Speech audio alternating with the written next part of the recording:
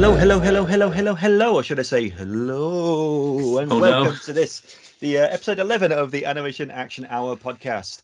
My name is Sam, I am a freelance animator, and I'm joined here by my mates, my cohorts, my co-hosts, my spooky friends.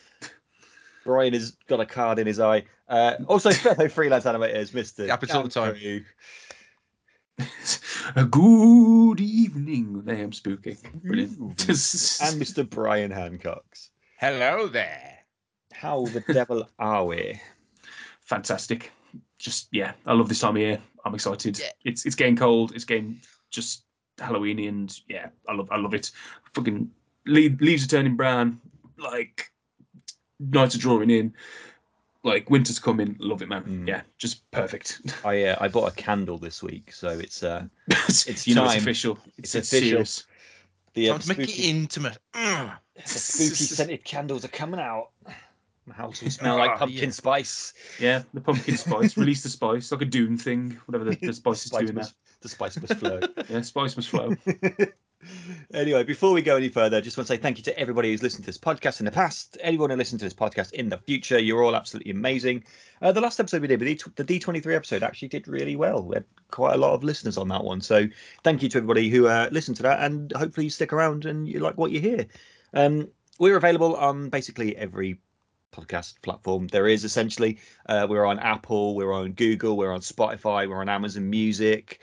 We're basically like, if you can get podcasts from it, you can get us there. So hit us up, give us a like, give us a subscribe to the show, leave a comment if you like what you're seeing, and get involved on our social medias. At the minute, it's just Twitter, so it's nice and easy, which is at animactionpod. So just send us stuff on Twitter, and there's our email address, which is animactionhour@gmail.com.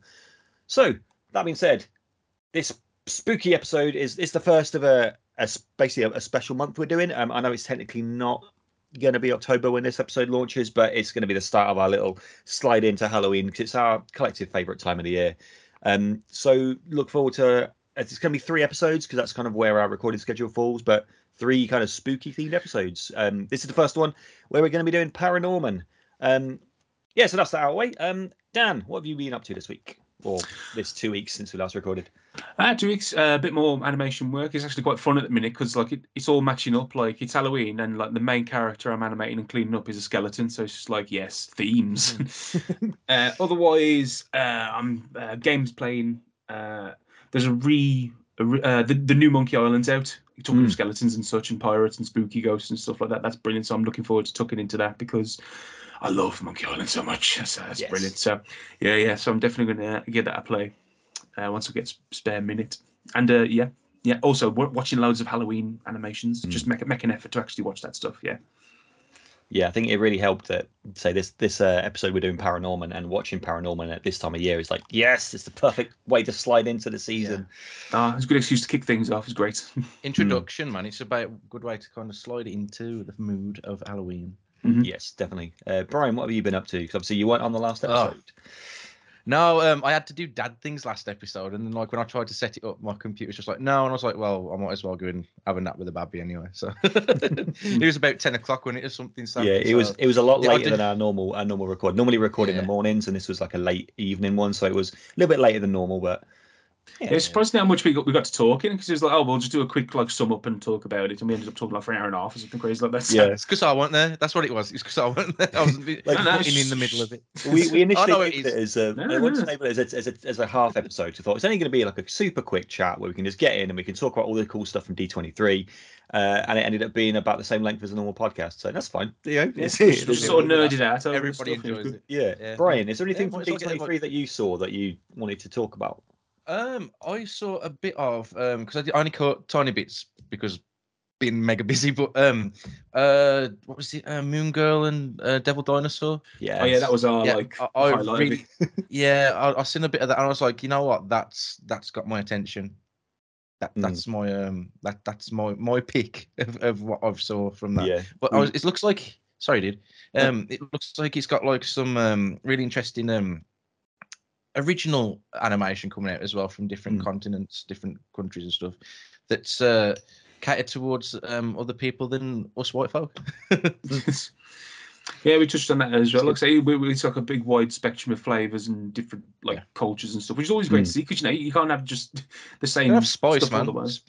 Go have difference. It's a spice of life. Yeah. Again, it's brilliant for folk like us because artists need constant stimulation and research, so it influences our own work, and to have it as vibrant and as big a spectrum as possible.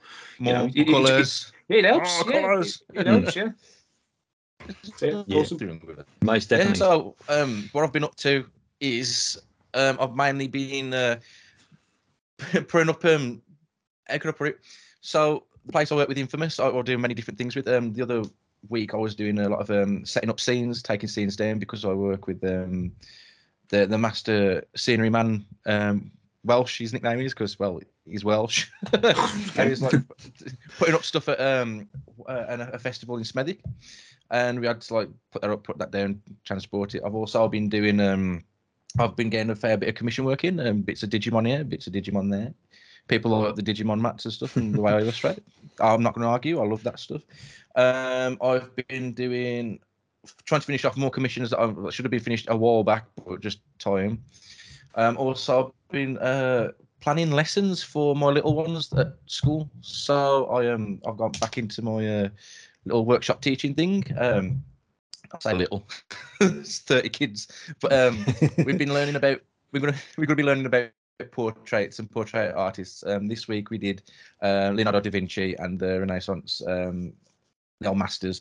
And I just went to the kids. Here's some charcoal. Have some fun, basically, because when them about 6 or 7 years old, they're not going to take in all that information. You just want to make a mess and draw somebody else's face and let their imagination flow, man. That's, if anything, that's what Leonardo da Vinci did. Just like it was his inspirations and ideas in charcoal. So yeah, it works. I opened it with the old, do you know these? It's Teenage Mutant Ninja Turtles, and I was like, "What's this guy's name?" That's Turtle Guy. Yeah, that's it. Turn around. I just had to turn around. That part I was like, "Oh, dude, this is just killing me off, man." I love him. But yeah, it's a steady stream of like a lot of educational stuff. Also, my work at Geek Retreat, when I'm doing a lot of projects there, with we have our little draw sessions. So I let people. At the moment we're building tribes and where they come from and what they're going to look like, and it's cool. It's real fun, it's for all ages. So yeah, I've been a very, very busy dad person. And also, shout out about your band as well, because I saw that on Facebook, like you had a gig and everything, and I think some of the photography had come back, and it looks really good photography. It looks absolutely Tony Gaskin, stage dive.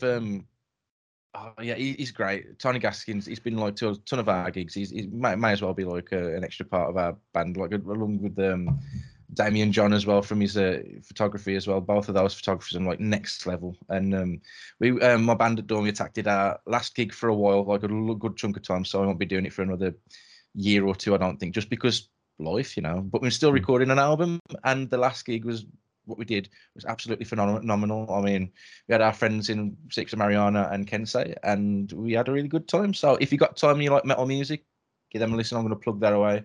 And yeah, that shot that I think you want about, Dan, the one where I'm jumping and my dreadlocks are just everywhere. It's just Tony absolutely nailed that shot. It's like your face, you've got this I don't know what to call it. It looks like hellfire on your face. I'm so used to I'm so used to your smiley sort of nice face, but when you're in the thick of it, man, you look like bloody mental, brilliant.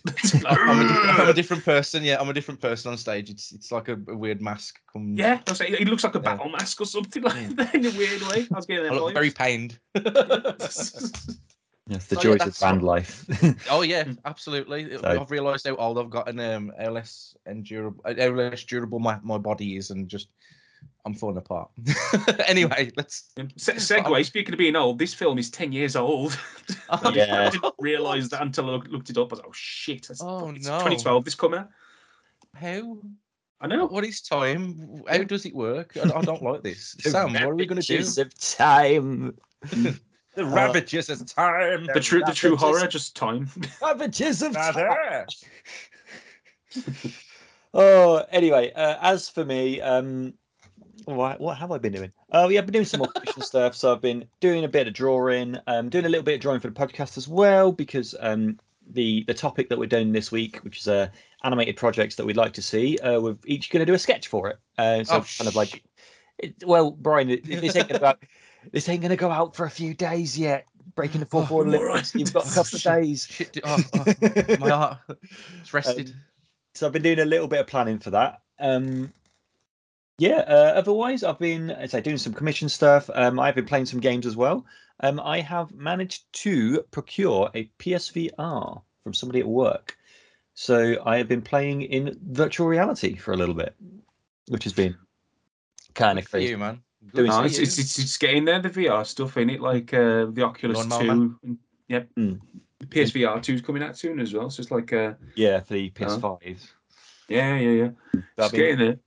Been playing some there's a little demo thing you can download called a Playroom, so VR Playroom, and it's just got like some demos of some games on it, and like just kind of playing that and kind of getting into the swing of like virtual reality working, and it has been really fun actually. And I downloaded Job Simulator as well, so I haven't been doing my day job, I've been doing virtual job, which has been really fun actually.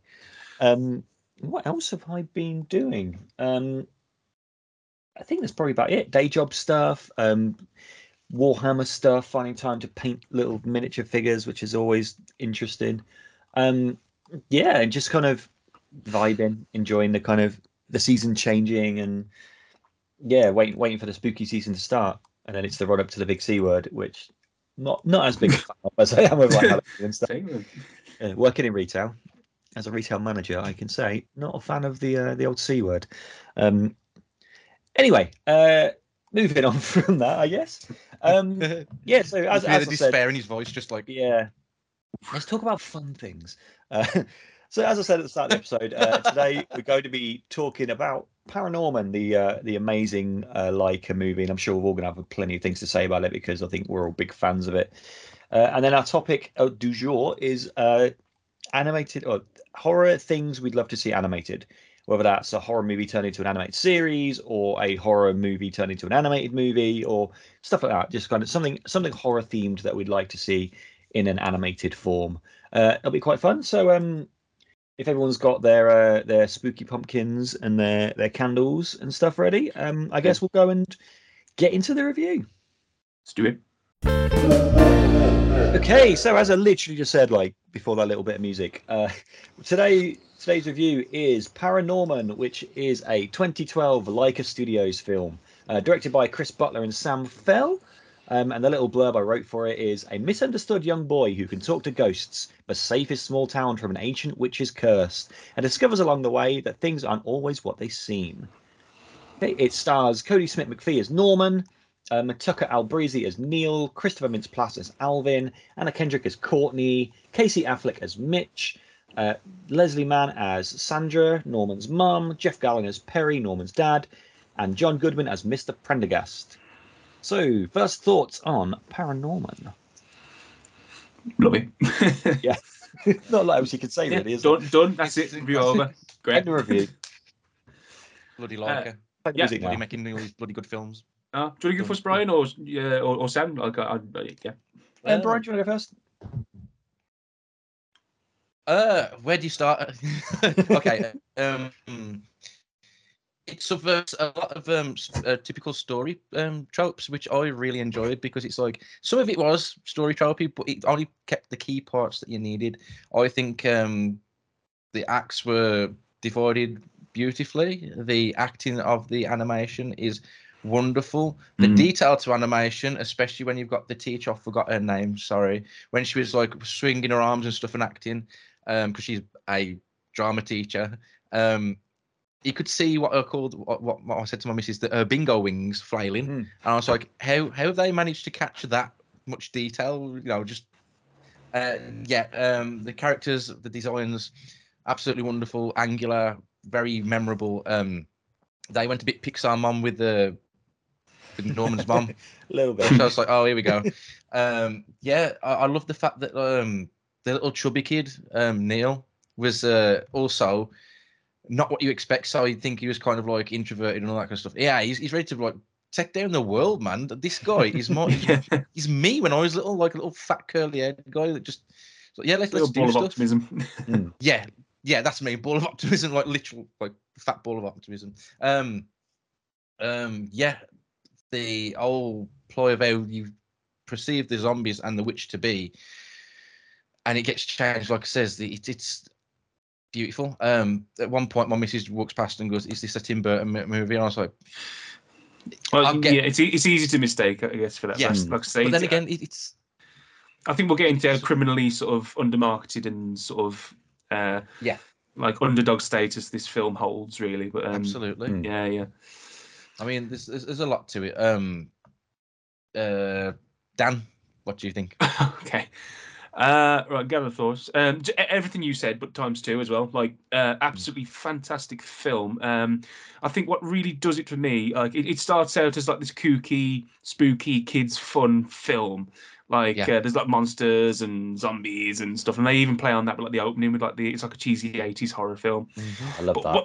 But what it does and what makes it absolutely spectacular, what takes it from an 8 out of 10 to a 10 out of 10 for me is that bit where it's revealed that the witch was just a little girl and she was sung, and it's just absolutely bloody horrible and horrifying. I know, destroys you. And it, like I say, it completely flips everything on its head. It's like all of a sudden the zombies are sympathetic. All of a sudden the dynamic of the witch has completely changed. And it leads up to that awesome like set piece with the glitched out witch at the end and everything like that.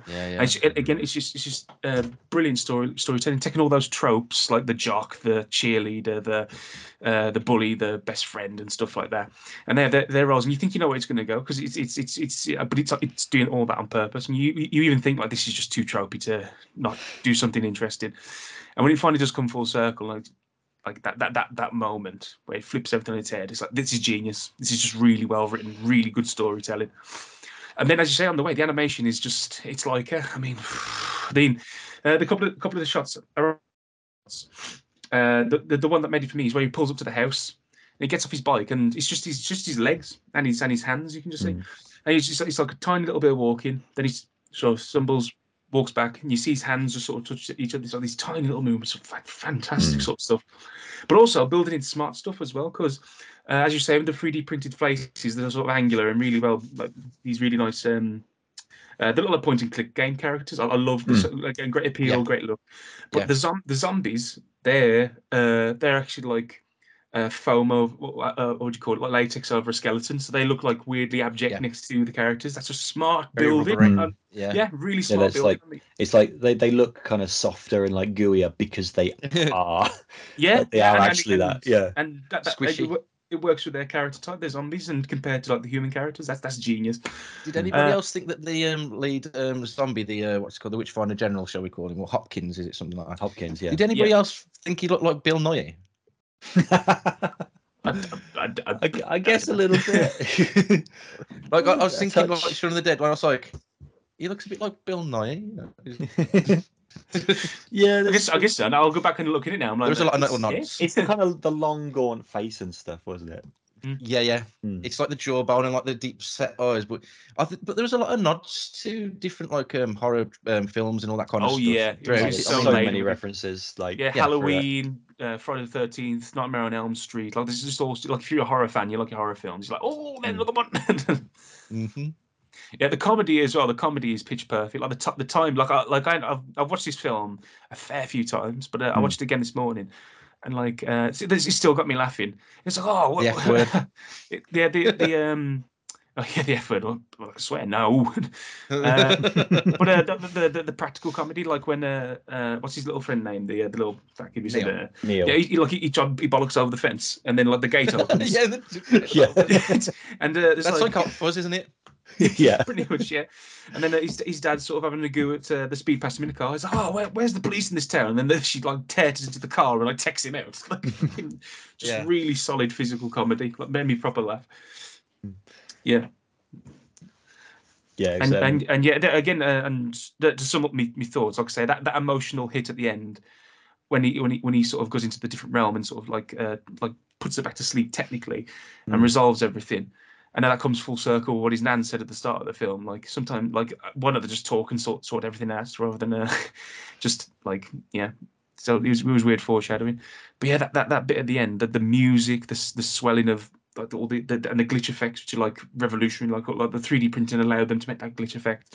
Just stunning. Love this film. Adore this. I think I saw this film. Yeah, I saw this film 3 times in the cinema when it came out because there was nothing else like it. Yeah, it's just such a like the thing that I really like about this movie is like the characters all feel real and grounded.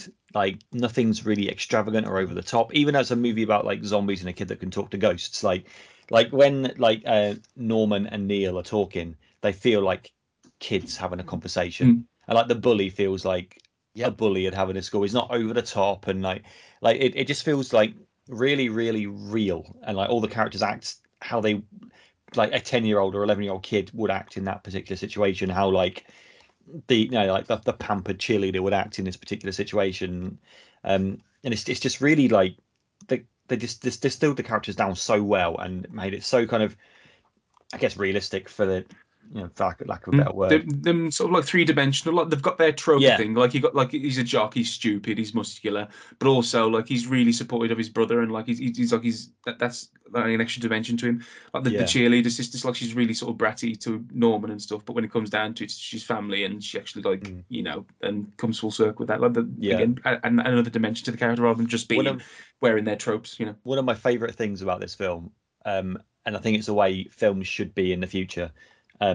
Is at the very very end when like everything's all solved, and the Courtney is like talking to Mitch, and she's like, "So, you want to go out and catch a movie sometime?" And he's just like, "Yeah, you'd really like my boyfriend," and it's like, oh, "Okay, yeah, fair enough." It's done for a comedy beat, but like the Mitch is the first openly gay character in any animated film, kids animated film. It's like, why is it took this bloody long, and why is it got to be boiled down to a gag? It's because people kick off, and I think people did kick off when they found out he was there, even though it's like a tiny throwaway scene, because people are annoying.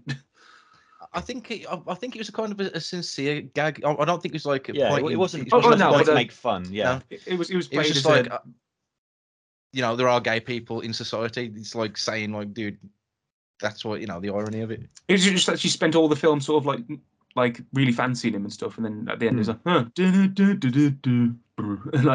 like it was fine. Like I say, I don't think it was played for that much of a laugh, but it's like the only way we can have a gay character in a kids movie is just to have it like a quick throwaway line, then quick cut away, quick run away. That's what it felt. No kissing allowed. No kissing. Ban it. Cut that out. No. You can have literal children being hung, but a fucking gay character, no way. I just really like that it was just. Well, she was a witch, wasn't she? I just really like that it was a it felt very natural. I know it was kind of a gag, but it wasn't like he wasn't played up like super flamboyant for the whole movie, and it wasn't like, well, actually, I'm gay. Like it felt very kind of like, I think because like almost like he's a real person. The whole movie, Courtney is just like flirting with Mitch like crazy, and he's like, you think, oh, he's just dumb, he doesn't know this or whatever. But like but like nobody ever thought to ask. Yeah, she's just assumed that like, oh, the hot cheerleader and the super buff jock guy, like it's just always assumed that at the end of maybe they'll get together, and it's like, no, not interested. That's the bigger game at play here. Like I say, it like making you think that he's thick, but actually he's just actually not interested because he's gay. I mean, he's thick with two C's, and that's clever. Genuinely thick with two C's. Definitely thick with two C's. Yeah, he's a big boy. A thickness too. With the two C's. Dumb as a bag of hammers.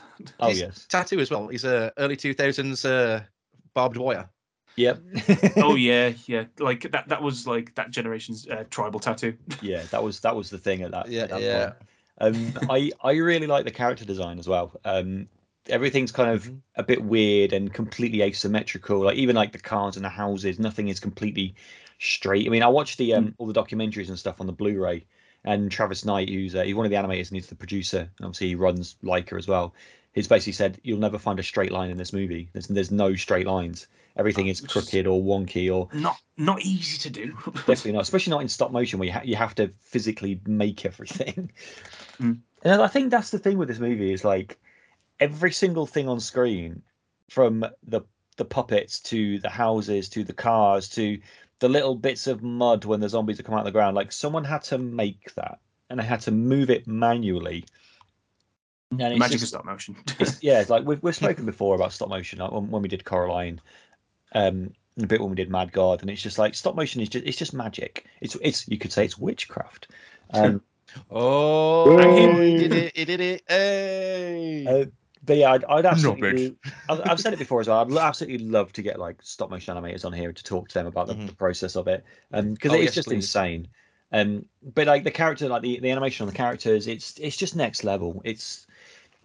I don't know how they get things looking so good.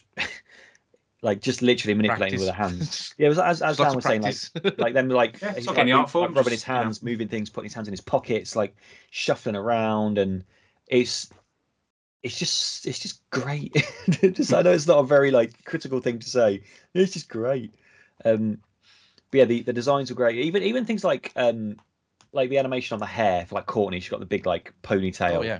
And like that's all animated. Like her hair, like it's insane. Oh, the bit where he's being thrown about by the witch. What's her name again? Abby. Abby. Yeah. Aggie. Aggie. Sorry, yeah. I thought it was Yeah. Agatha. Yeah, Agatha. Yeah. Sorry, And then when I he's got being confused. thrown, I was like, oh, my ears are bad. yeah, I'm terrible at names.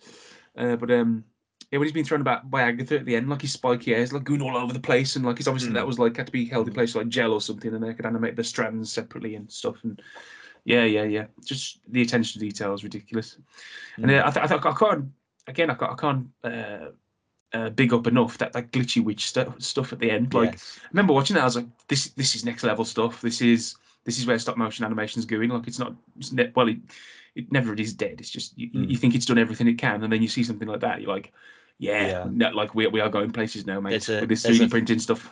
There's a bonus feature on the Blu-ray game where they talk about that whole process, and they animated it by hand originally, like 2D animated the whole thing, and then they basically 3D printed the keyframes and then 3D printed the in-betweens for it.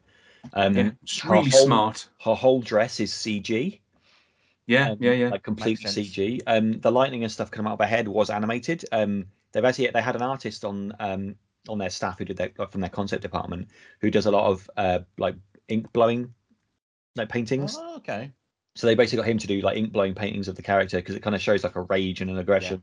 And then they copied some of the ink blowings and took their like put it into Illustrator, vectorized it, put it into a CNC machine, cut it out foam rubber, and then used that as like the lightning for her head, like to animate. Yeah, and then they kind of CG'd over that. And then they did a whole load of like hand-drawn 2D for like lightning effects and things hitting the ground, and it was like a massive mixture of stop motion is the core of it, and they've just enhanced the stop motion with hand-drawn animation and CG.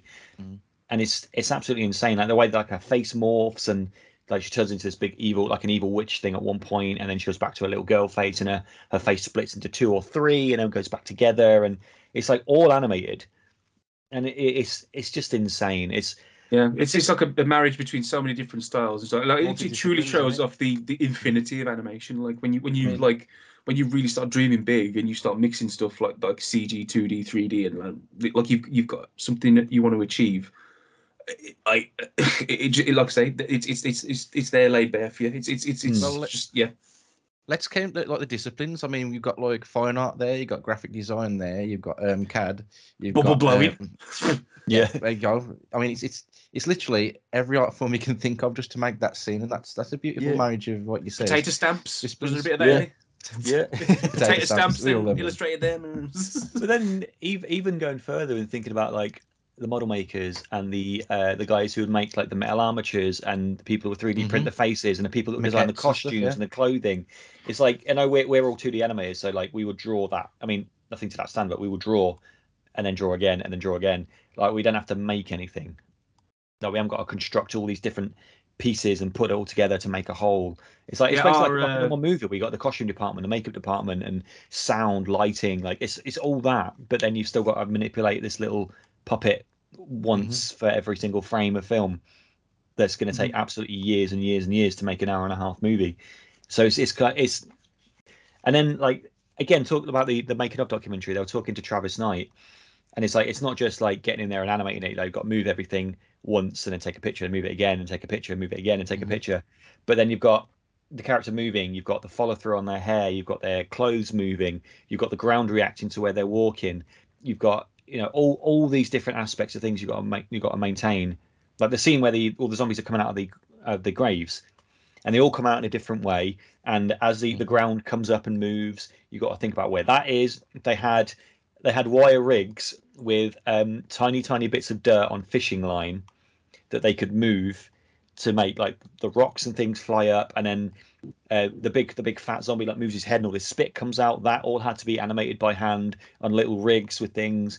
And it's like you've got to keep track of all this stuff in your head. If you think like in 2D, like we draw a character, then you draw another character reacting to that, then you draw another one reacting to that, and you can kind of do it all in bits and pieces. This you've got to basically do in, I guess, in real time, but in super slow motion. Yeah. So this character is moving and reacting to this character, but they have to do it at the same time. And also, you got to think about the camera as well. So the camera person has to make sure that they're aware of what's in frame at all times in the composition. So it's like, it's even more so. So the camera also becomes a part that you need to be aware of. But it's it's one person. Even a big studio like Leica or Aardman or whatever, if you've got a shot, that's your shot. You're responsible for lighting it, filming it, setting the camera angles, animating it. Redoing it if you mess up something, if you knock something. I'm just absolutely in awe of stop motion, just in general. I think it just comes down to smart compositing, like compositing. Yeah, that compositing. Compositing. Yeah, compositing. That's the one. Composting. Composting. Yeah, where like you've got this shot, and then you just break it down into layers. Like, okay, I'll do the dirt.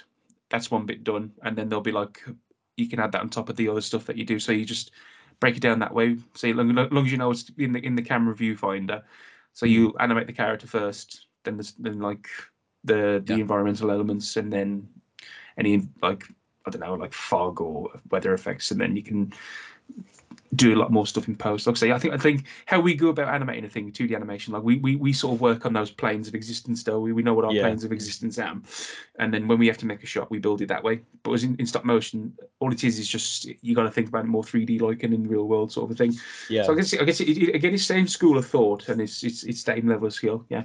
I'm trying to put a brave face on it, saying, there are elements of composite and stuff in there again, obviously with Aggie and stuff. Oh yeah. But like the bulk of it is done in camera, and that just completely blows my mind. It's like you got to keep track of like 1,000 things happening at once. Just build it really well, and it'll be okay. They must have a sheet, like just plan it. Have the layout sheet right next to it. I mean, like it'd be stupid not to have. And obviously, we've all done a bit of this anyway. You would have a layout sheet to say where everything's supposed to be and what happens when. And to be fair, when doing this before, as part of like we did some pixelation animation at uni.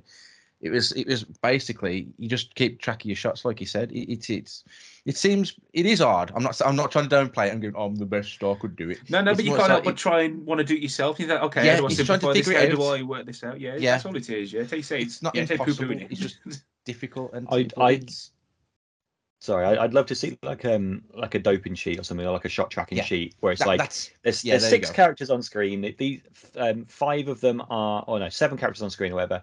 5 of them are zombies coming out of the ground, so they're going to have their spit, they're going to have their rock, the big rocks, small rocks, and like a list of everything. So you kind of tick it off as and when you've done each shot, like that, like each frame, like it's going to be a massive undertaking. But like I would just be really curious to see one of those sheets because it's got to all be. You're not going to go in there and be like, I'm going to do this. You're not going to do it in your head. Yeah, you can't do it in your head. It's got to be broken down to the T. So, like as you say, because we animate, the key thing is to break everything down into macro little jobs that build the bigger thing. Or else, because you'll just lose Post-it notes. Post-it notes on everything. Yeah. I don't leave enough notes to myself when I'm animating myself. Like if people do the little what do you call them? Like the little what do you call them? Like when you draw a line and then you notch off the keyframes on it and stuff. Dope. Is that dope as well? I can't remember what it was called, but yeah, it's doping, isn't it? For your keyframing. Yeah. I can't remember what it's called, but yeah, I like leaving little notes for yourself, like, oh, this ear or finger does this whilst the hand does that. Like, I need to leave more notes for that. But yeah, I think it's just back to my original point. Yeah, just breaking down everything into tiny little jobs, so the big job doesn't. Like the big job looks mental, but like the tiny little jobs. It's getting them down to a thing, I think. Because then it's doing that and then having your a copy of your animatic and then a copy of any reference that you've filmed to go along with the animatic. And it's crazy. So you have never any doubt about what you're doing because, like I say, if you animate 4 seconds of thing and it's no good, that's a lot of months wasted. It's also kind of like if you break down how many frames you need as well. Cause like another thing with pixelation when I was doing it, I counted how many frames I need for a certain action. Like after I've done it. And like we did the math, we sat down and went, okay, so that we need about 40 photographs for this to work like this. So maybe that's how they do it. I'm not sure. That was my approach to it. normally it'd be done in time, wouldn't it? So it's like, well, this shot is going Yeah. to be 5 seconds long, so and they'd basically, okay, this is this Yeah. amount of frames, and you've got 5 characters that all need to move at this particular thing, because Yeah. obviously it's all done on ones. There's no twos Yeah.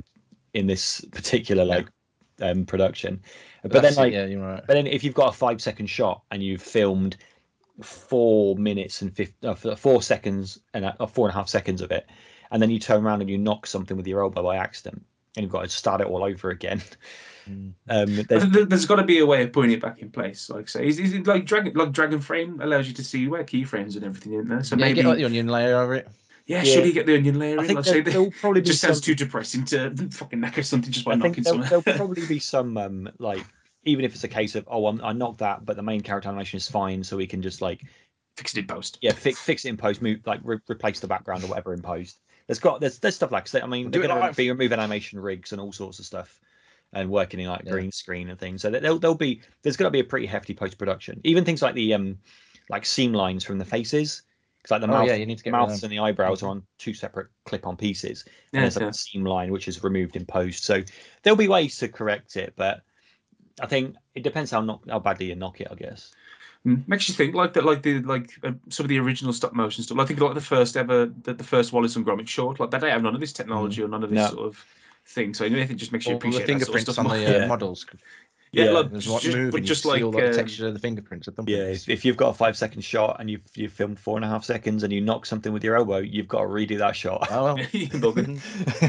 and no onion skinning either. I think that must have been done by eye. Like I don't think there's the digital technology existed back then, especially like early stop motion stuff. Like it was Well, the literally first- No. like Harryhausen stuff. Like Yeah. that was like Wasn't you the can see- first a lot of Ray Harryhausen stuff was animated on blue screen, wasn't it? And they could just comp it in. Mhm. So it was he had a Yeah. little bit more freedom with it, because he hasn't got to worry about a lot of the background elements and stuff. It's just the main skeleton or the main whatever he's animating. But then obviously if you knock it, you've still got to redo it. But Then the great irony is like even like the imperfections in the Harryhausen stuff just give it just loads of appeal, and it still Oh, yeah. feels real because it's an actual real thing. So even if there's imperfections in it, it still works. So it's like you've got that margin of error to work with as well, I guess.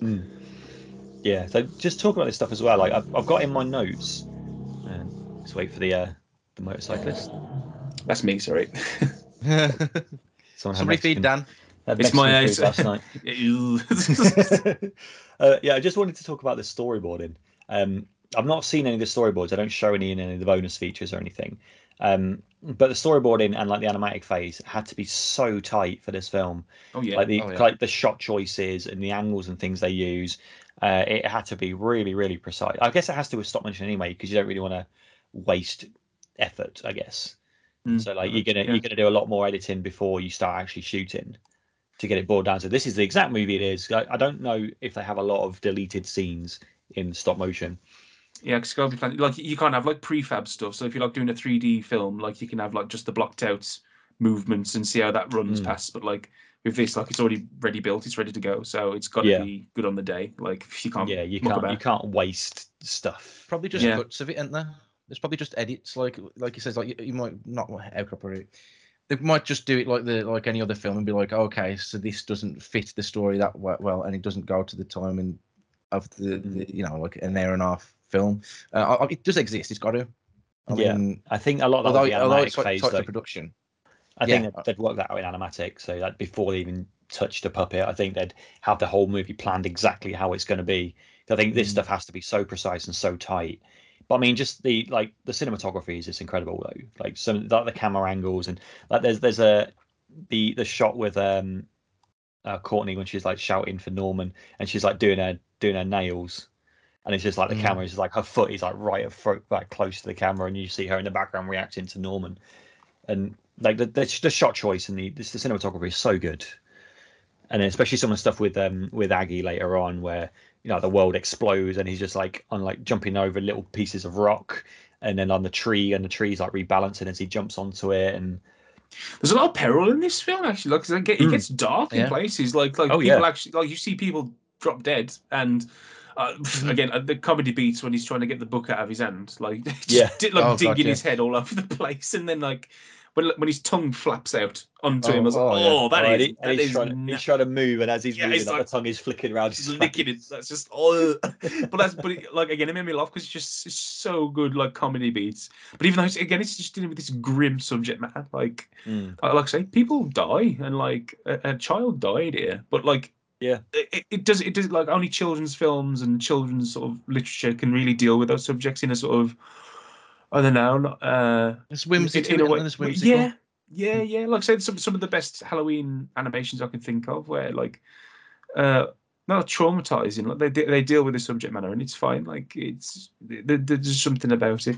I don't think they talk down to the kids. They do it directly, but they do it softly. They do it to the point, kind of thing, rather than like it doesn't have to be gory. Like some people, like Mr. Pendergast, he just dropped down from a heart attack. That's it. Done. All the ghosts, all the ghosts at the start, like the mafia dude who's got like concrete slippers. And you doing? I love that. You doing?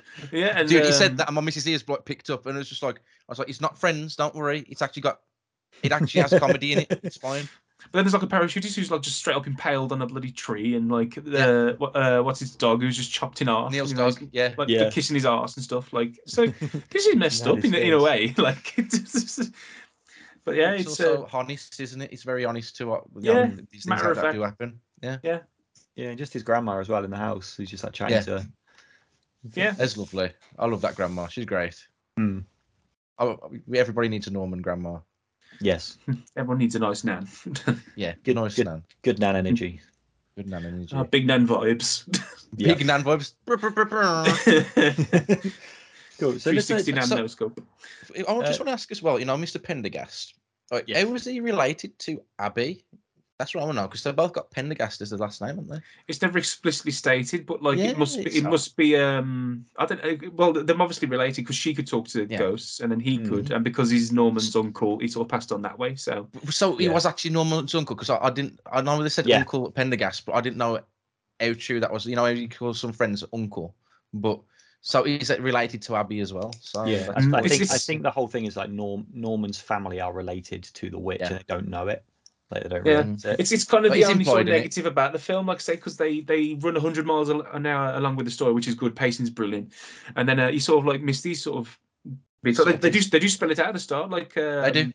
Yeah, with the pictures of it says, I don't think everyone's taking much notice of me. And then he's got like he cuts to his uncle with all of the pictures and everything. Who's like, I've got to pass this on. And he, like I say, I think it's because we're moving so fast. Sometimes and it's missing those details. Side or his dad's side, because I presume it was his dad's side, but they don't speak much about his brother, like his nan doesn't. So. Is it his mom's side? Yeah, there's like a disconnect, but it's obvious that they're related because like Agatha looks like Norman when them stood next to each other because same sort of like the eyes and eyebrows. Yeah. Well, they refer to him like they say like, oh, your weird uncle, don't talk to him or whatever. So I think maybe they're just like, because they think Norman's a bit weird because he keeps talking about talking to ghosts and things. So I think maybe they just kind of shunned him away from the family and they don't talk to him and don't talk about him. Yeah, maybe he's a great uncle. He's the freak of the family or whatever, because he's got this weird thing where he talks to ghosts and it's kind of obviously driven him into madness, and he goes and lives in this like massive like hoarder's house in the middle of nowhere. It's kind of tragic, really, because like this consumed his life, and like he had to do this every year, and it must have drove him, like it literally drove him mad. Like he's not a well person, but great performance by John Goodman though. He was a great character. Oh yeah, he nailed it. Yeah, maybe if they ever do a sequel, because they were supposed to do a sequel from what news stories there were ages ago. I say supposed to. We never know these things. Maybe we could be a prequel about him growing up and what he had to kind of endure and stuff. That would be interesting, I think. Because Leica have never done a sequel, so it'd be I'm glad they don't. Yeah, I think of all the like things that could probably have a sequel, if we were to do a sequel. I don't know. Box Trolls might work because you want to see the continuing adventures of Box Trolls, and maybe the Missing Link, because it'd be cool to see what those characters did next. But anything, these are standalone things. It's like, there's always the want to see more, and you want to stay in these worlds more. But sometimes, like we said in the Iron Giant episode, like sometimes you just got to let Sleeping Dogs lie a bit and just stand on its own and be its own thing. The story is what the story is. If you've always got that danger of like ruining it, like if you go too deep into it and try and go back in and see what's going on. Like I think that's like things like that Monsters University. It's like, hey, let's go back into the Monsters world. It's like, oh, it's not quite as good. And like Incredibles 2, as good a movie as it is, it's not as good as Incredibles. So you almost feel like you're taking a bit of a step back. And then things like Toy Story 4. Like Toy Story 4 is an amazing film, but it has no reason to exist whatsoever. It does not need to do it. Oh my god! Talk about the biggest. Like it was a good film. Don't get me wrong. It was. If it didn't have a Toy Story name to it, it was a good film. But the problem is, it's like he says, it did not need to exist. Obviously, it was a cash in, and it just felt like it undid all the stuff that was done prior. It's like, oh yeah, Woody he can do whatever he wants and just go off with the love of his life, who didn't really give a toss about him for like how long. So what's it trying to teach us? And like, wasn't everybody else go off? Not just that, but the little girl from I forgot her name, sorry, from the third film, it was like really enamored with Woody and all that kind of stuff. Suddenly loses like any interest in him, like just out of nowhere, and she seems like it's pretty much the same age. Yeah, and it's just like, oh, but she still doesn't want the other. But oh, Woody, whatever. Nah, come on. It's because she's making her own toys now, and like it felt like Forky was entertaining. Oh yeah. It felt the job of this was for that moment of Buzz saying goodbye to Woody. That's what I think that was in the pitch meeting. Yeah, and like the setup and the payoff just wasn't there. Like this could have potentially happened right at the end of Toy Story 3, but they didn't put it in. And I don't think there was enough of a film here to set that up. They could have let Andy keep Woody. They should have let Andy keep Woody and be like, yeah, okay, not Buzz, and just like take the boys there, you know. I mean, I like the idea of like Woody going, oh, I've served this kid for how long? About time I did something for myself. That's cool, but the old kind of execution lacked. So sorry, I'm not a fan of Toy Story 4 entirely. Yeah, it's turned into a Toy Story 4 review. Yeah, maybe at some point we'll do the Toy Story movies. That was we'll do like special. We'll do a special anthology. Then that'd be quite fun. Anyway, you were talking about John Goodman, so I just want to talk about the rest of the cast really. So Cody Smith McPhee as Norman. I mean, he was pretty good. I wouldn't say he was amazing, but I think he did what he needed to do. He got the emotional core of the character right. Like he just wanted to do good. Like despite being bullied and everything, that was the main lesson. Sort of the end. Like yeah, people are shit, but like why would you want to be like them? Just Yeah. And I think his earnestness really came across. He's really good. Then you've got Tucker Albrisi as Neil. He was great. He killed it, man. He killed it. Well, both of them did together, you know, like him and the scenes together really had that glue, that nice social aspect, like you said, like 2 10-year-olds just being like 10-year-olds. Yeah, I think they recorded together as well, so it makes it a little bit more. They had to. Yeah. Nothing stops kind of him. fight each other a little bit more. So these aren't boobs, they're pictorials. And my boobs. My boobs. So good. And you got Christopher Mintz-Plasse as Alvin, so that's McLovin from Superbad. If you've seen Superbad, I think he's actually pretty good. I think he did quite a good job. Yeah, I've always said I love me a shitheel. I love me a dickhead. And like, you just love to see him fail there. So yeah, and there's nothing like a good dickhead. So and he is. He had that appeal though. It's just kind of like the dickheadedness, but he had like this charmingness to him. Like he wasn't all bad.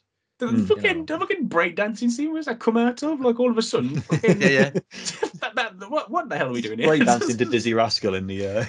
That was when I said Dizzy Rascal was just a strange, like I say strange, not at the time because at that time period he was pretty much big. He was bigger than he is now, from what I know. But it just took me off, like of all the musicians. To be B-boy too. He's just trying to impress some girls, you know. Just completely out of left field. just wants to break. But it was good. Yeah. And you got Anna Kendrick as Courtney. I think she did quite well. The whole like cheerleader, almost like a. I mean, the whole thing was supposed to be set in New England, but she had a kind of like a Californian like cheerleader kind of vibe. Yeah. It's a bit. Yeah. I think again playing up to that stereotype. So yeah, you had to play up to the trope. Yeah, I thought she was a good character. She came good at the end, so and she wasn't as annoying as I thought she'd be. Like no, yeah, she redeemed herself. Yeah, like strong. The sister from Phineas and Ferb vibes, but not as annoying, I guess. Yeah, and then you've got Casey Affleck as Mitch. John Cena, basically. It's just John Cena. It's the same build. Yeah. It's John Cena. It's Team John Cena. Yeah, it's just like Mitch. You can't see me. I know he's trying to read. He's like, oh, I hate reading. Then he just starts like jacking like books, like lifting them. Like, come on, Mitch, you can do it. That's fucking brilliant.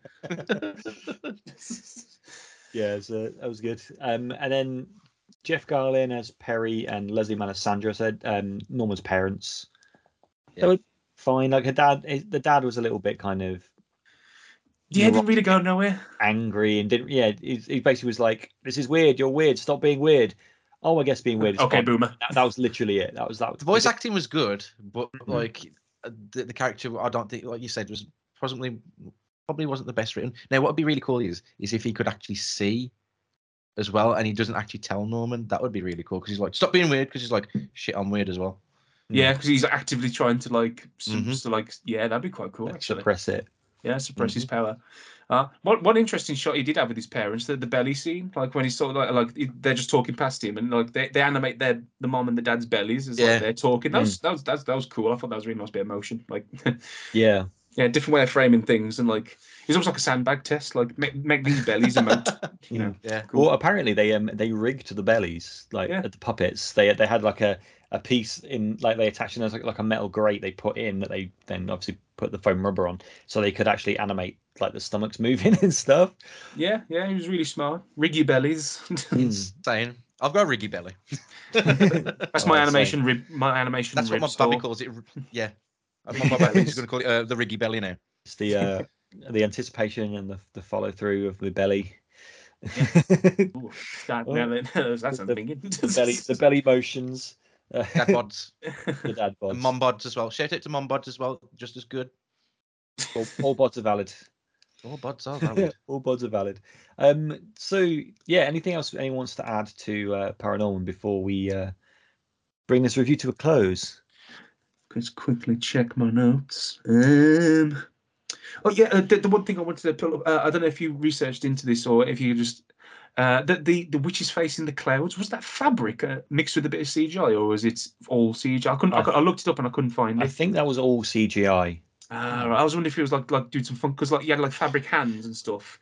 Yeah, I was going to say about the hands, like when there was the moving toilet and paper stuff. hands and things. And yeah. And like the evil greeny hands as well. They look like fabric as well. yeah. Yeah, I thought they was actual real ones rather than CG, because the way they moved, it Yeah, seemed a bit kind of.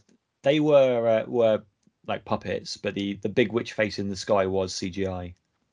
I thought it was a Makes cool sense. design thing, because you never actually see yeah. a quote unquote real witch. It's all just like their shit, like marketing bollocks. Because it's like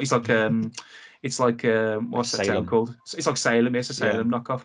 And then to have the actual witch's face in the sky, I thought that was really cool. Like, oh, you want a witch? Do you? I'll give you a bloody witch, and like just Yeah, and that was it so looks creepy really- as well. The it green looks eyes and the awesome. red face. Oh, Gruntilda vibes, Metal. man. Oh yeah, like definitely. metal. Oh yeah, Gruntilda. Yeah, Yeah, I like a grim. Brave New World, Iron Maiden album cover. Yeah. Yeah, it's like grimaces and everything, and like laughs at him when he tries to read the story. It's like really good. So yeah, that's one thing I'd pull at the end. Again, it's that whole like being against all the tropes and things. Is like, oh, you want a witch? This is what a witch looks like. This is what you've decided a witch looks like. And there's a Yeah, statue you wanna- in you a wanna- square, and it's like, no, it's just this little girl who was Yeah. misunderstood, and they were scared of her. And that happened in real life too. So Yeah, kudos. a lot Yeah, in real agreed. life. Yeah, again, yeah, that's the main takeaway. Like That's the traditionalism. groundedness, isn't it? That's Yeah. the reality. I think that's what he was on about earlier. It's that the reality is grounded because that was true. Yeah. That's why it appeals so much. So Yeah. traditions and hysteria can just suck sometimes, and just it causes stuff like Yeah. this. Yeah. Yeah. But basically, she was just like Norman, and could speak to the dead, and they were like, "Witch, burn her," or whatever. And then in her death, it caused her to have these crazy powers that cursed them. Mm. Crazy. Yeah. Yeah. So suffice to say, we all really like Paranorman. It's a great movie. Mhm. You should all go and watch it, and it's a great one for this kind of time of year as well. Like the lighting, the music, the kind of the whole vibe of the movie being about like zombies, and there's a lot of horror movie Definitely a references and family- stuff in there. It's a family movie. Don't let it rot in the bargain bin. This is Yes. a No, bargain. if you This get a is a chance, bargain get bin it. DVD that you'll see. You'll think, there, Paranorman. That's a silly name. Don't sit on it. This is Don't a bloody sleep, good yeah. film. This is one of the greats. One of the best ones. Don't Yeah. sleep on You'll- Paranorman. Be Please a don't. zombie and come out of the grave for Paranorman. Yeah, raise this film from the dead, literally. 'Cause, Yes. Yeah. Hype. Let's hashtag raise Paranorman from the dead. Yeah, I want my 10th anniversary edition. It's 10 years, like I say, 10th Hell anniversary yeah. edition. Yeah, We need a Criterion collection or something. Yeah, go on, Let's we'll get just- like on the blower. Yeah, I was gonna say just give Thingy a shout. What's the producer's name again? What's Travis. his name? Travis. Travis Knight. Knight. So I always call him Thomas Knight. Don't know why. Yeah, let's get Travis Knight a shout and be like, dude, come on. And Celebrate your shit, Gladys Knight as well. We'll get her on. Why not? Yeah, all the nights. Yeah. Get Shovel Paranorman Knight. back. Dark Knight. Dark Knight, Knight Rider. Knight Rider, Knight yeah, Rider, yeah. the Black Knight. Michael Knight. Yeah, and actually on that, weirdly on that subject, I normally when we do reviews, I try to reach out to people that have worked on the films to see if I can get any like conversation with them, and like, it never works normally. Never hurts. Yeah, I mean it hasn't worked here either, but like I found that the character designer for the characters is a lady called Heidi Smith, and I've added her on Instagram. So I guess we'll see. Like Travis Knight doesn't have any social media, so I can't really approach him, but I'd love to just like talk to him about their process and stuff. So we'll keep trying. At some point, we will have someone who's actually worked on one of the films we review on the show. We will find you eventually. Yeah, we will add you. Most definitely. I mean, I still think like Jorge Gutierrez would be amazing to get on the show. Going back to that. Yeah, Jorge. What about we get Jorge and we get Gendy because he loves Gendy as well, and then we just get loads of more, and we just get a hype train of like all these random animators. We'll just wind them up like tin toys and just let them chat, and we'll just sit in the background and go. Just be like, yeah, bask in the glory of this. drinking them views and listens, man. Yeah. I need to go and get the Samurai Jack figures to show you guys. 2 seconds. Oh yes. Oh right. This will work on an audio medium for the listeners. Well, what I'll do is I'll take a screen grab and then I'll put it on the. I mean, I already posted about them on our Twitter anyway. Check out our Twitter where you can see the photo of these Samurai Jack figures that none of us knew existed until Brian kind of nerded out at. Yeah. Apparently they were popping up in Poundlands of all places a couple of years ago. Yeah, which is very bizarre. This is just us filling time now while we're waiting for Brian to return. Go and fetch toys to show us. Yes. Speaking of Jorge Gutierrez, like Book of Life, another great movie to watch this time of year. Coco, another great movie to watch this time of year. So it's like Dia de los Muertos, kind of Halloweeny vibes. It's a great thing to watch to kind of get into the spirit of the season. Always like episodes of TV shows as well, because there's always usually a Halloween episode. Like I always like the one of Hey Arnold, where it's like a War of the Worlds knockoff. Like they all dress up as aliens and fool someone. Then you got the guy who does Brain's voice doing like a knockoff of Orson Welles. That's probably an episode to watch. If you go onto Disney Plus, they actually have a like a thing you can go to that shows just the Simpsons Treehouse of Horror episodes as well. Oh, there they are, Samurai Jack. They're really, really nice. Oh, so he's got an axe in the background. Oh, he has got his sword as well. He has got his sword, yeah. I did find that out last minute, yeah. They're huge. I thought they would be a bit smaller. Yeah. Check this out, though. On the back, apparently there's a big horse thing as well. Oh, man. I've never seen that before. I need to keep an eye out on eBay. Yeah, I didn't even know they existed, so that's really cool. There he is. My brother's had this for years, both of them, and he's had them like bookended on top of his shelves. And finally, the other week, my sister-in-law found them in the garage and was like, your brother says you'd really like these. And I was like, yes, please. Yeah. I couldn't make a noise quick enough. I was like, yeah. I mean, the boxes are battered, but I can re-sort them out, I can just... Or you can let them even breathe. just take them out. Yeah, I'll let them breathe. I mean, they need to fight. I mean, you got the dark one, and you got it's called dark. It's got Samurai Warrior, it's the normal one, and you got Dark Warrior. It's where he gets pissed off and like his evil self sort of comes out and he fights him, doesn't he? Yeah, what I'd like as well is the Scottish guy, but I doubt they've ever met him. So. A vinyl toy of the Scottish guy would be awesome. And an Aku as well. Oh, an Aku would be cool. I mean, just PVC printing, Anyway, I've kind of took over this bit. No worries. We'll do a toy episode. So Paranorman. Yeah, we'll at some point we'll do an episode about toys because we're animated toys. Yeah. With that's gonna have to happen. So Paranorman, we all really, really like it. We think you will too. I'm hoping you've seen it by listening to this, otherwise, spoilers. But you know how the show is by now. So I guess we'll go on to our topic. So let's go talk about horror things that we'd like to see animated.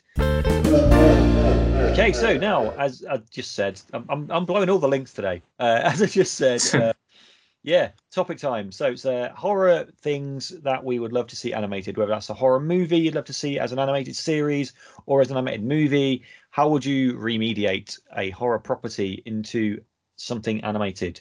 Dan, let's start with you. Why not? Okay. We talked about this in the pre-recording sort of thing. I sort of started off thinking about an Elvira show, which I thought would be cool, but then I eventually settled on the Babadook. I think that would be a cool little character to have as a character because, he's such a little character in himself. The book's gorgeous from the horror film, and to have something animated in that style would be really interesting. Also, you could really play off the sort of like memeability of the Babadook because, memeability. Because like he sort of became the unofficial mascot for the LGBTQ community somehow. So then you could sort of play off. You could sort of play off that. Also, he's almost like a metaphor for mental health. That's sort of how the plot goes in the film. No spoilers or anything like that. But so you could have him like traveling different places, helping people with their mental health issues or something like that. Or just the Babadook adventures where he just helps people. Like a little Istobo. yeah. Fair enough. Like a little Maybe top tomorrow act, I'd want to settle down. I'll always be. Yeah, like quantum leap in a way. Until tomorrow. Quantum Leap animated with the Babadook. Yeah. I'm patenting that. You need to have a bit at the end of each episode, like in the old like He-Man cartoons and things, where it's like teaching kids like a lesson or something, like, hey, don't smoke, or whatever. And it's like it's terrifying.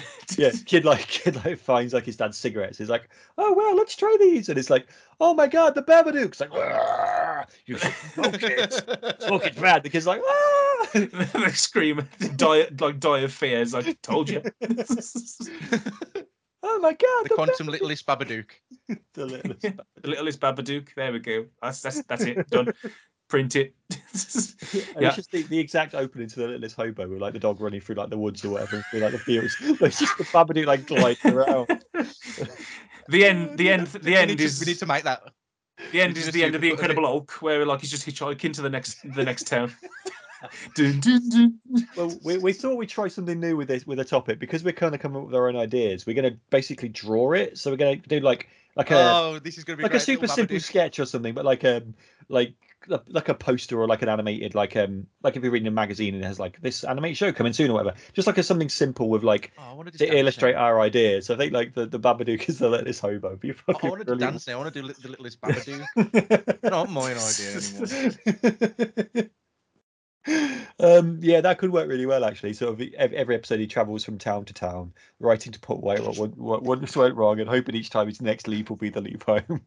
Yeah, so to Babadook land and his Babadook wife and Baba wife. He doesn't even speak. He just roars at people. Yeah, just screams. Oh, that's a good point, Babadook. Yes, my mental health is really important. Oh, Babadook, I'm so sad. I'm thinking about dangerous thoughts. I never thought about it like that before. Yes, that's right. Yeah, changed my life. They should cut to in with like Captain America, in the blip. And he's just sitting there with Captain America, like, you need to carry on. He's like, Rah! It's like, yes, that's true. You do need to carry on with your life. Like he's running like an Alcoholics Anonymous group. It's like the G.I. Joe, the more you know comes up. It's like the more you do, the more you do. G.I. Joe. Wow, thanks, Babadook. The only thing he says is, my jaw hurts. My jaw hurts. Thanks, Dan. I only come up with good ideas, you know this. That's amazing. I need to see this sketch now. Brian, what about you? Originally, I was thinking Hellraiser, and funny enough, you got the new film of that coming out because that'd be really cool in a nice. I think a nice 2D kind of Mike Mignola-esque kind of shadows and all that kind of stuff. Because Mike Mignola has done some stuff like that for Hellraiser for the comic, like cell shading, but then of like yeah. So, but I had an immediate idea when you guys asked me earlier because I forgot about this. I was like, and I just went Garth Marenghi's Dark Place. And he's just like, yeah, and us were like, yes, yeah, Matt Berry everywhere, constantly in the style of a late 90s, early 2000s, like Hanna-Barbera cartoon, like Dexter's Lab or something like that. Like really angry, I'm thinking like characters. The Adventures of Johnny Quest, like that level.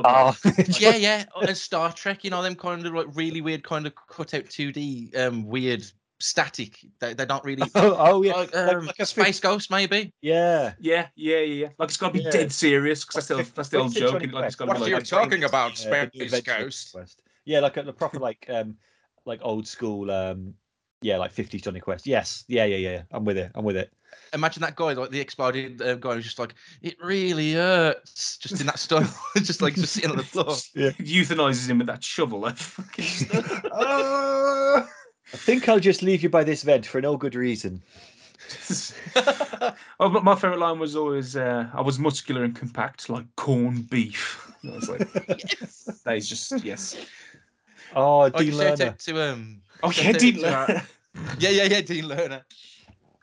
I had a cat once. I accidentally dropped a sofa on it. It was a write-off, so I stepped on its head. It was But he's got like the funeral scene, and he's just got like got the guns and everything. just shooting nowhere particular, just all over the place. Just randomly. Plus actor. Yes. Yeah, because you can still have the live action bits, like they're interviewing him about like it was so successful they turned it into an animated series, and then like it's like a really, Yeah, really you can literally bring it back series. that way. And then just like have them live action talking about like the making of the animated series. it could be I've animated If more. I could be spooky and talk about my own ideas, also wear my pajamas. I've animated more shows than I've watched. Yeah. I thought I'd animate it myself. Yeah, this could be the sequel Yes. we want for Garth Marenghi's Dark Place, because like all you get to get their cast back to reprise their roles, and like the gag is like the series was so successful it got picked up for an animated I series. too could be an animator. animator. Animator. Like Dean Lerner animates himself, so he's completely shit compared to everyone else. Like he's like his movements just crap. Constantly like stick figure, but kind of like erratic. Yeah, It's just I the thought same- if I it's was just- going to get into the role, I need to animate myself. He just drew one picture and then just moved that like around like static. Like, Like a pooch, sort of like a hand literally comes onto the thing and just moves him a bit. yeah. Sanchez needs to just be like a Monty Python animation, just like his photographs, like, and his jaw is just hinged. It's not actually drawn. No, Sanch needs to be like beautiful, like 24 frames a second, like Disney style. Oh yeah, and that's Just even out of better. nowhere. Or at least Just like out an of nowhere. 80s action hero cartoon, Yeah. like a He-Man or a G.I. Joe or something like that. Like, yeah. What we didn't realise that Matt Perry was actually a traditionally trained animator. yes. Lucky Just bastard. be like a Dexter's Lab kind of character, maybe, like you said. So it's Yeah. maybe all of its different styles. That'd be pretty interesting. Each Obviously, it's just a mess, but like it works. Yeah, a beautiful mess. Mm-mm. Garth Marenghi's Dark Place. Dog, please, dog, please, dog, please, dog, please.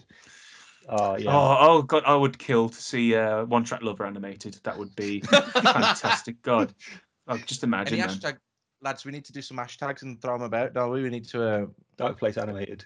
Yeah, you get that funded by the Arts Council. That's just too good an idea, you know. Just get onto it. If it still exists. Look, if it still exists, but like, you know, give us some money to make this Matt. Matt, where you going? I mean, we too have animated more than we've watched, and we've also plus actors. yeah. Visionary, daydreamer plus actor. Dreamweaver, is it? Dreamweaver plus actor. Dreamweaver. There are writers out there who use subtext, and they counts. Yeah. Yeah, I think they're cowards. Oh, dude, it's such a great line. I once worked with like one of the relief managers for when I was working at McColl's. He looked like Garth Marenghi. If you give him a dark coat, he would look like him, and I just couldn't. Every time I looked at him, I was like, if he'd come out with something like remotely Garth-like, I had to turn away. I just couldn't. It was great. It was fucking great. Bit of a dickhead, but It looked like a Garth Marenghi. So I was Can we playing look at him football like- and a slide tackled this bastard. I thought he was a coward. That's real shit. I can't do it, but fuck me. Yeah, he liked to play football. for Romford FC. Fucking Romford. It's a random place for like the yeah. Anyway, yeah, that's a great one. Sorry. I came up with two. I'm trying to decide which one. I think I've picked which one I'm going to do. The other one I was basically going to do was Child's Play, but kind of like a like Dennis the Menace. where he's just like a troublemaker. Like he runs around and he like it's a cheeky little chappy. Yeah, he's a that cheeky Chuck- chappy. Yeah, like he'll nick your milk bottles off your That Chucky. doorstep, and he'll be like he'll put too much soap in the sink and the soap the kitchen will flood full of soap and old Chucky, you bugger. Yeah.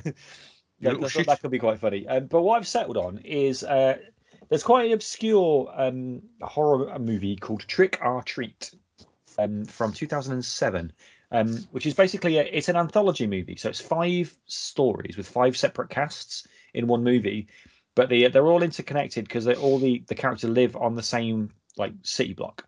So they're all basically neighbors, and each story kind of interconnects in different ways. But like each story is its own thing, but they all kind of interconnect with all the other stories. But the main thing that binds them together is a character called Sam, who is this small boy who wears like a burlap, like a potato bag mask, who is basically like a killer.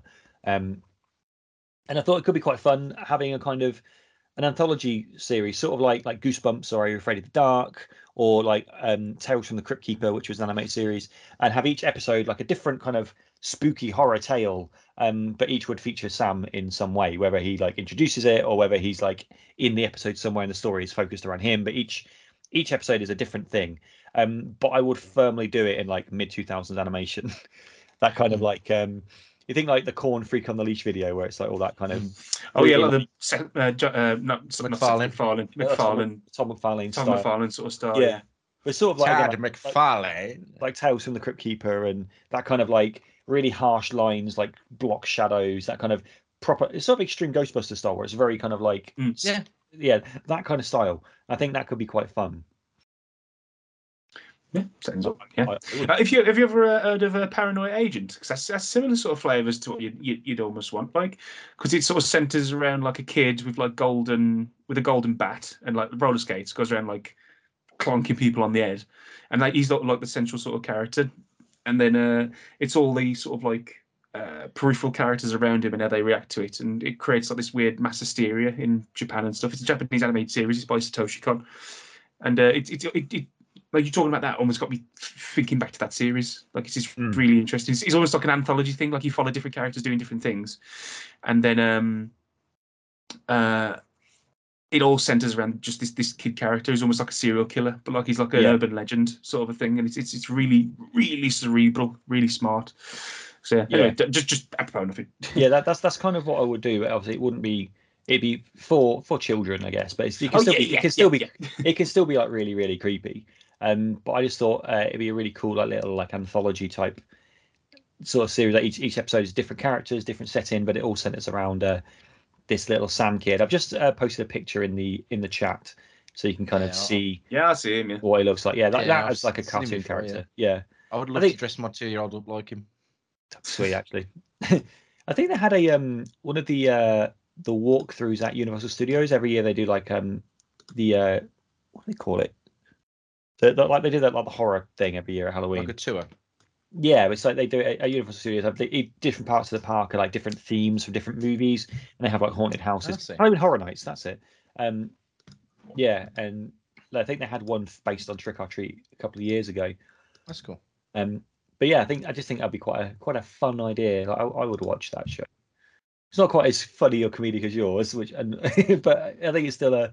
It's a solid idea. No, yeah, it's a solid idea. We just came up with just random shit. Yours could be actually pitched. Yeah, yours is actually like sensible. Or maybe we could combine all 3 of them. Maybe Sam introduces a Garth Marenghi episode where the little littlest Babadook just appears. The littlest Babadook. Tonight's tale is the littlest Babadook. What are you doing over there, Babadook? Babadook. Just screaming. Babadook. Yes, I agree. Well, Babadook, I think you've got us into a fine mess now. They all just start laughing. Babadook's just like screaming in the background. So the first few bars of One Fat Lover coming, and all you hear is just screaming. to the beat, like just when there's like supposed to be singing coming, all you hear is just. You've got me laughing like Muttley now, dude. Oh, I'm dying. Do we have any viewer kind of viewer picks? We've already got one on Twitter, which isn't what we're looking for, and they straight up say that it's like not quite what you're looking for, but I got to shout out the greatest horror animation franchise of all time, Trapdoor. Yeah, go on, boy. Yeah, hell yeah. So that's literally all we got from Twitter. So I got on my Facebook. I got from Mr. Matt Bailey. Hello there. You just say he listens to every podcast we do on this. Like, so shout out to Mr. Matt Bailey. What a legend. Hello He there, said, you're crazy. The Nightmare on Elm Street, because it's all set in dreams and it really could have some messed up visuals, which is yeah, why not? I mean, if you put it like, imagine like Castlevania kind of visuals, that would be quite. Yeah, I was thinking, you know, the end bit where things just get mental, like they start pulling clouds out of the sky and stuff like that. But like it gets even more sinister, like, and it's all Freddy's doing and stuff, you know.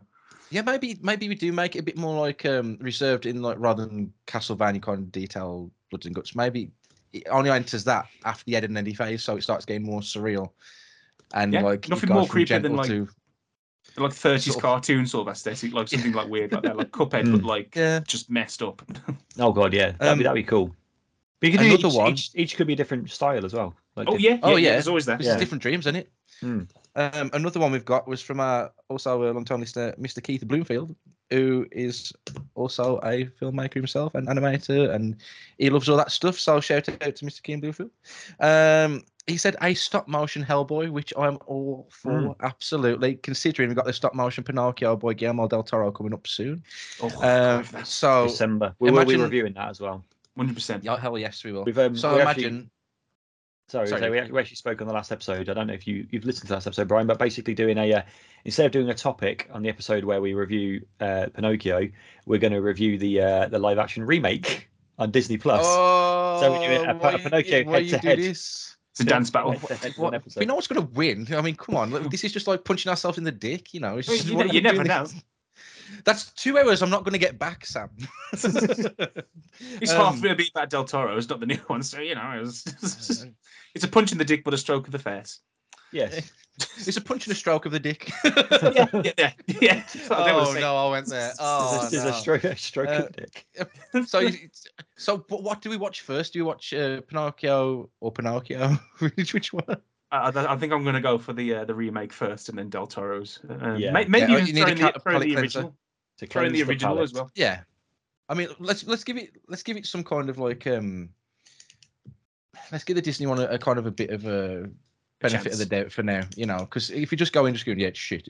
That's all we gotta think. There might be some nice bits. It's just Pinocchio does look genuinely horrible. I don't really like the idea of Tom Hanks as Geppetto either. I like. And I'm not sure about it, you know. But again, we don't know until we watched it, so we'll give it a go. Yeah. So a stop motion Hellboy, and I've been saying this for like ages. Like, I think the last Hellboy film, which it had its moments, but it wasn't like the best, and obviously it wasn't Ron Perlman and Guillermo del Toro wasn't involved and stuff like that. But if they made that an episodic kind of series on Netflix or whatever you wanted to do it, right, that would have been better. But putting it as a stop motion and doesn't even have to be Hellboy. It could be BPRD, like the side part of like Hellboy, you know, his team and stuff. I think that would be great, especially because it's mainly like it's X-Men mixed with X-Files. So if you got the BPRD doing that, I mean, Hellboy's great, but I think give it to the BPRD, because Hellboy's already got his 2D animated stuff, and I mean, Hellboy can still appear in BPRD because he's part of the team and leaves and comes back and leaves, come back or whatever, but I think a nice BPRD series with the stop motion and all that loveliness that Leica could do would be fantastic. Throwing a bit of Guillermo del Toro, because come on. It would work fantastic as a stop motion rig Hellboy, like his coat, his tail, his just his weapons and stuff. I could see my mind. It's great. Yeah, you can see it, and like that all might be your artwork. Like if you could build that into his face proper, like a chiseled sort of brick, like with yellow eyes and chiseled brick. That is definitely chiseled brick. If they, like the moment we know, like the really harsh like inks and stuff, like the really harsh black, and have that in the character, like on the actual model. Like painted lines on the character almost. Yeah, that'd be. Oh yeah, I want that. Yes, and get that lighting, really like high contrast lighting in, and really like push it. Yeah, Chiaroscuro. Oh, absolutely. And all the Dave Stewart kind of colouring as well. So it's kind of flat. It doesn't really, or it has a slight gradient if it has any, and just and like every mood, like every scene, like in the comic books, if you've read it, I'm sure you've probably read one or seen some panels. Some bits. So you'll have like they'll have like flat colours, like if it's anything to do with the frogs, the plague of frogs, it'll be a green scene, like it'll be a lot of green. Then obviously Hellboy will have a lot of red, stuff like that. And Guillermo del Toro did put that in the films, like you could see that when the grading. But did get that right? The word grading, didn't I? Colour grading. Yes. Yeah, I was gonna say, I'm just wondering because my brain went, "Are you sure you're right there, bro?" But yeah, I think I did them like maybe like some if you're using some lighting, just put them like in gels, like you would like on stage. So it gives that kind of like nice. It's nice flat and just covers everything, along with the chiaroscuro. It'd be There's amazing. definitely an art to it. Yeah, like I said, get that light in high contrast, flat, so it's almost like a living comic book panel. Yeah, hard to do, but like definitely worth it. Yeah, that'd be so cool. yeah, that's some of the choices. Not solid pick. Straight to Hellboy. Yeah, cool.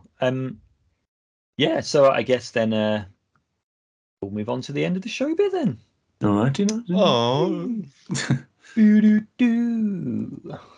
Are we having spooky segues? Are going to just the same, but like put some bats over it or something? I'm going to try and find some like spooky laughs and things like that to kind of put underneath them, and I might have a different Garth Marenghi laughs. Garth Marenghi laughs. Something like that. I'll try and figure something out. The tackier the better. Just slap it on top. I think it'll work just fine. Yeah, I'll find something silly to put underneath it, I think. Got the ending to Count Duckula. That weird laugh. The old Gibson, yeah. Yes. So I'm leaving all this in, by the way. This will be quite fun. Oh yeah. Leave it in. This is good content, man. This is gold comedy gold. So look at that big podcast money. Let's go into the end of the show bit. Okay, so here we are, end of the show bit. Yeah, that was quite fun. It was quite a fun episode. For the start of Halloween, again, can't wait. This is the best part where it's all there. Looking forward to it. This is always the best bit. So yeah, then it's gone and it's bloody Christmas. So we'll do Christmas animation films. Does anybody actually like pumpkin pie, or is it just like, or is it a massive myth that people have perpetuated? It's a very American thing. I've tried a bit and it's not great. Yeah, it's very meh. Yeah, I like it, but I like pumpkin flavoring and stuff anyway. Just give me apple cinnamon and stuff, you know. Yeah, it's very it's like pumpkin puree in a it's pie tin. It's not it's not really like, it's not like an apple pie or something where it's like crispy and crunchy and stuff. Yeah, give me that. Give me an apple pie. What day? Yeah. Anyway, on the next episode, we are going to be reviewing The House, which is a Netflix stop motion movie. Basically, again, it's like an anthology movie based in 3 different eras. And I'm really looking forward to talking about it. And I literally realized last night that we're doing 3 movies for Halloween, like spooky movies, and they're all stop motion. That worked out. Literally, last night. We're not going to say what the big Halloween review is yet. We'll keep that for next week. But yeah, we're going to the next episode we're reviewing is going to be The House, and our topic of the discussion is going to be our favorite animated monsters. So anything monstery from an animated, the Littlest Babadook. If we manifest it and create it before next week, then it will count. It will be canon. But yeah, any time there's been a monster in animation, it doesn't have to be from a horror theme series. It could be from anything really. Just our favorite animated monsters. So that could be a fun one to talk about. I think we'll be Yeah. I'm excited. Tons to choose from. I'm really excited to watch The House as well. I think that'll be a good one. The trailer looks amazing. So it's been a long time coming. This one. I've still well, we did get mentioned it ages ago, didn't we? I think it was episode 2 or 3 or something. That far back. Yeah, so I'm excited to see that. Mr. Dan, if someone would like to get in touch with you, based on your amazing point of views on the podcast, how would they be able to do so? When somebody to fuck off. Good luck, you can. Where can I find this bastard? You can find this bastard at www.danielcrew.co.uk. If you want to email me and tell me I'm a bastard, it's info@danielcrew.co.uk. And if you want to find me social medias and call me a bastard on there, it's @DanCrewAnimate. There you go. Dan the bastard. There you just go. Bastard. Yeah, Dan I'm the working into a Bastard Crew. gimmick. It's like your wrestling gimmick. Yeah. Dan the Bastard Dan the Crew. bastard. Bloody hell, it's the bastard. Here he comes. It's the bastard. It's the bastard, like a Wade Barrett sort of thing. I'm the bastard, and I'm a bastard. Brian, how can someone get in touch with you if you kind of wouldn't want them to? Sorry. Dan's just completely messed me up, man. Yeah, so it's ketchupbeard@gmail.com if you want to get in touch and like do some commissioning stuff. I also have Ketchup Beard Creative on Facebook, which I don't use that much, but I really should. Ketchup Beard on Twitter, which I do a lot of retweets and like just research and stuff like that. And share a nice bit of work, not usually mine. And then we've got Instagram as well with Ketchup Beard. I really should post more of my work. I do lots. I just don't post it often. And I should get a website like Dan the Bastard himself, you know. So. we need a social media bastard. guy just to sort that, because like social media is the true bastard. Yeah, the end level bastard. Yeah, Proper that's boss pure bastard. Yeah, so speaking about boss bastards, Sam, over to you, man. The boss bastard. The best way to get in touch with me is via my Twitter, which is at Sam_Palmer_37. I'm just always on there. There's my website, which is sam-palmer.co.uk. There's my email address, which is sam@sam-palmer.co.uk. And there's my YouTube channel if you want to watch the stuff that I make when I get bored of animation, which isn't very often. It's youtube.com/xhardcoregamerx. I am actually working on new videos. I've got like 4 written so far. I'm working on one for this VR as well. I'm kind of hoping for like maybe New Year doing like a big relaunch of the channel. Because I've got the VR at the moment as well, I'm kind of considering doing something for Halloween, maybe some like horror games on VR. But I am very scared of doing that. So You got to do Resident Evil 7, dude. man. Resident Evil 7 in VR, it is just like no, but brilliant. PT, man. It's all about PT. If you can get PT, Oh, you yeah, can find yeah. like a...